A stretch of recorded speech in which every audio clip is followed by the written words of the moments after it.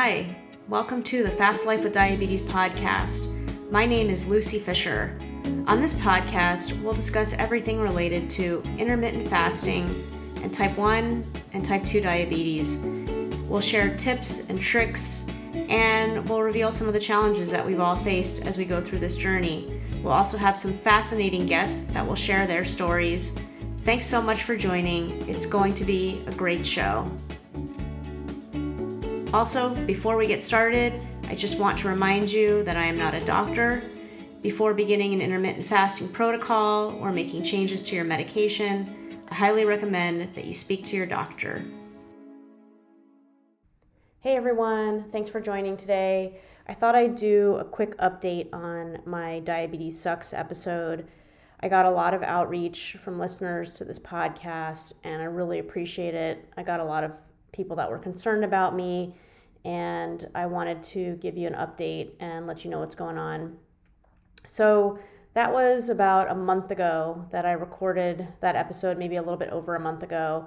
And just as a refresher, I have been dealing with extreme insulin resistance, weight gain, and it just seems that my type 1 diabetes is foreign to me. I don't quite understand how to manage it as I used to. And it seems that all of the rules have changed, and my insulin needs have gone way up. They were hovering around 50 units per day, and I used to take around 20 units per day, just as a baseline, so you could understand what I was sort of dealing with. And I was having trouble fasting due to the fact that I had such insulin resistance. And a lot of times the insulin resistance would go away suddenly, and I'd have insulin sensitivity again, which then caused a lot of low blood sugars. It was extremely frustrating. And at that point, I kind of had thrown up my hands. I was just really not in a good place. And being who I am, I'm sort of persistent when I have a problem. So I went to my endocrinologist, and she told me that, I told her all the symptoms that I was having. And, we were looking at sort of my cycle, and I definitely am probably entering peri-menopause, which I think is the culprit for a lot of these things, a lot of this insulin resistance. I knew that going through peri-menopause and hormonal changes would give me trouble with my diabetes. I've heard it from 1,000 other people, but I guess I didn't quite understand just how bad it could be. Anyway, as I'm experiencing right now, it's pretty bad.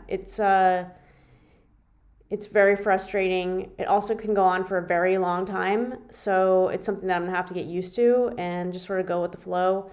My endocrinologist, she told me that she has a lot of other female patients in this age range, and they also experience the same kind of thing where they have a lot of insulin resistance. They have very bad blood sugars when they used to be in very tight control. She said that it's pretty par for the course, unfortunately. So what I did was I asked my gynecologist for a prescription for a birth control pill, because I noticed that in my cycle, normally I go around 22 days between cycles, and any day beyond 22 days would result in really bad insulin resistance for me. So I had been tracking my periods and noticing that they were getting longer. And, sometimes they would go out for 30 plus days between cycles, which is unusual for me. And I know every woman is different. Some women have irregular cycles just to begin with, but mine is usually pretty regular. So the fact that I had such variability within my cycles led me to kind of feel like that could be one of the culprits for the issues that I've been facing. So I thought that by getting on a pill, it could help regulate my hormones. So I talked to my gynecologist, and I had actually talked to her, probably about a year prior to getting on the pill, because I had been experiencing something sort of similar at that point, but it only happened for 1 month. Like it was, my normal 22-day cycle, and then 1 month it was like 36 days or something like that. And just so happened to correspond with the time that I went to go visit her. And she said, well, I can put you on a pill if you would like to have your cycles more normalized. And I said, yeah, that sounds good. But then I decided at the time, no, I'll wait on that, because then my cycles went back to 22 days. It was just that one time that it was the longer cycle. So I actually had already had this discussion with her, So I got in touch with her and I told her I'd like to be on a pill to normalize my cycles. So she put me on a pill called Slynd, Slynd, and it's supposed to be pretty low hormone. It's not supposed to give you very many side effects, unlike a lot of other pills. So we try, that's the pill I'm on right now. And my endocrinologist, I told her about the Slynd, and she said that, sometimes you have to do a lot of trial and error when it comes to birth control pills, because it's something that not all bodies react the same way to every single pill. So she said, if you don't have good luck with this one, or if it's giving you a lot of side effects, then go back and try a different one. She just said it's not unusual for people to have bad reactions to different pills. So I got on Slynd. I've been on Slynd for a little over a month. In the beginning, in the very first couple weeks, and I know this is one of the side effects of Slynd, I had some acne come up, which I usually don't have, and I also had a lot of breakthrough bleeding for a couple weeks.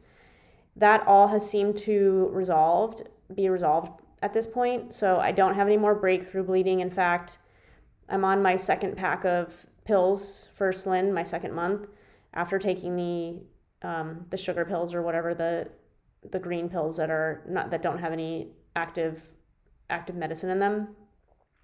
And I totally skipped my period. So I don't know if that's going to be a situation that continues to happen, or if it was just a one-off thing. But the one really good thing is I haven't noticed a lot of variability within my insulin resistance surrounding my hormones. So that actually is a really good takeaway. If you do notice that you're hormonal, if you're a woman, whether you're going through peri-menopause or not, and you have a lot of variability around your cycle in terms of insulin sensitivity, if you get insulin resistance. I knew that I used to get those types of outcomes when I was not taking a pill, and I kind of wish that I had been taking a pill a while ago, because maybe that could have calmed some of this down. But anyway, I'm glad I found the pill now. I am taking it. It seems to have helped a lot around my cycle. Now, that said, I am still experiencing a lot of insulin resistance, and had been when I went to go visit the endocrinologist. So we talked about a couple different options that I had, and I brought up Ozempic. And that was because I had heard, I talked to Ginger Vieira, who you can hear, she was on a prior episode talking about Ozempic and just how it brought her insulin needs down. So I talked to my doctor about Ozempic, and my endocrinologist is great. If you have an endocrinologist that isn't really on the cutting edge or the forefront of these types of situations, of these new medications, I would advise you to look for somebody else, because it really makes all the difference when you have a healthcare provider that is willing to write those prescriptions for you and help you get out in front of issues that are bothering you. So she had no problem prescribing Ozempic to me. In fact, she had said that she had been prescribing Ozempic to her patients for a long time. However, and now just to be clear, Ozempic is still off-label for type 1. So if you need Ozempic, you may have trouble with your insurance. In fact, my endocrinologist told me that recently, due to the shortages of Ozempic and other GLP-1s, that she has had a lot of trouble getting Ozempic cleared for her type 1 patients. So she had warned me in advance that this could be a problem for me. And especially since I'm not in an overweight category, if you're overweight and you're also type 1, then you should have, if you have decent insurance, have an easier time getting Ozempic or Wegovy, which is the one that's also Novo Nordisk, that's approved for weight loss, or Mounjaro, which is Eli Lilly, which is currently approved for type 2 diabetes, but is soon to be approved, I think, by the FDA for weight loss as well. So if you have a weight issue in addition to type 1, you may have an easier time getting a prescription for one of these drugs. So in my case, I'm not overweight. So that was, that was a hurdle that she thought I was going to have to face. Anyway, she wrote me the prescription for Ozempic. I was fully expecting it to get denied. And fortunately, it did not get denied. In fact, it got approved right away, and it was filled right away. So she gave me a sample pack, a starter dose, and I started taking it. and I started at the 0.25 starter dose, and I've been doing that I'm on week 4 right now. Now, I got to tell you, the 0.25 starter dose when I started out really felt like nothing. I didn't feel any type of impact at all. I didn't really notice any changes to my insulin sensitivity. In fact, I wasn't really sure if it was working. So around week 3, I decided to increase my dose. I thought the 0.25 isn't really working. And in fact, my endocrinologist told me that she expected me at some point to need to increase my dose and would probably end up at 0.5 or 1. So the dosages for Ozempic go 0.25, 0.5, and 1 in a certain dose. And then I think after 1, there's another dose for 2. I'm not entirely sure once you get beyond the 1, but there are different dosages. But in between each dose, there is a number of clicks. So it's almost like if you have type 1 diabetes and you use an insulin pen, it looks a lot like an insulin pen, and you just kind of turn the dial until you get to the dose that you want, but you can actually stop it between 0.25 and 0.5, for example. So on the 3rd week, I took 0.25 plus 5 clicks. So I thought, I'll just go up slowly. I'm not going to go from 0.25 to 0.5 right away. And as it turns out, that 0.25 plus the extra 5 was too much. And it made me really, really sick. I had a lot of nausea, and this is TMI, but I had diarrhea. It was pretty bad. So, and that lasted for a good 3 or 4 days. And I was thinking to myself, I can't wait until this week is up so that this Ozempic is out of my system. It was really causing me a lot of trouble. And I knew that I had to go back down to 0.25 for my next dose. In fact, I was even considering taking a break from Ozempic because that week was so horrible. But so for the 4th week, so that was the 3rd week, I did the 0.25 plus the 5 clicks. For the 4th week, I went back down to 0.25, and that's what I'm at right now, and I feel okay at the 0.25. I still have a little bit of residual side effects from the earlier week, a little bit of remaining nausea / diarrhea, but it's calmed down significantly since that original dose is out of my system. My plan is to stay at the 0.25 maybe for the next 3-4 weeks. I'll definitely keep it at this lower dose for a prolonged period of time. I think if you're titrating up, you have to be very, very slow and careful because it definitely has effects on your system. And it's not like metformin, which I used to take metformin and I had titrated up too quickly, I think. And, metformin's a once daily pill. So you can, if you make a mistake and you go too high and you feel disgusting, you can just stop the next day or go back down the next day. With Ozempic, you're dealing with those side effects for a week. And even though it might not be as intense the entire week, I would say you can plan on a good 3 to 4 days of whatever major side effect you are dealing with during that time.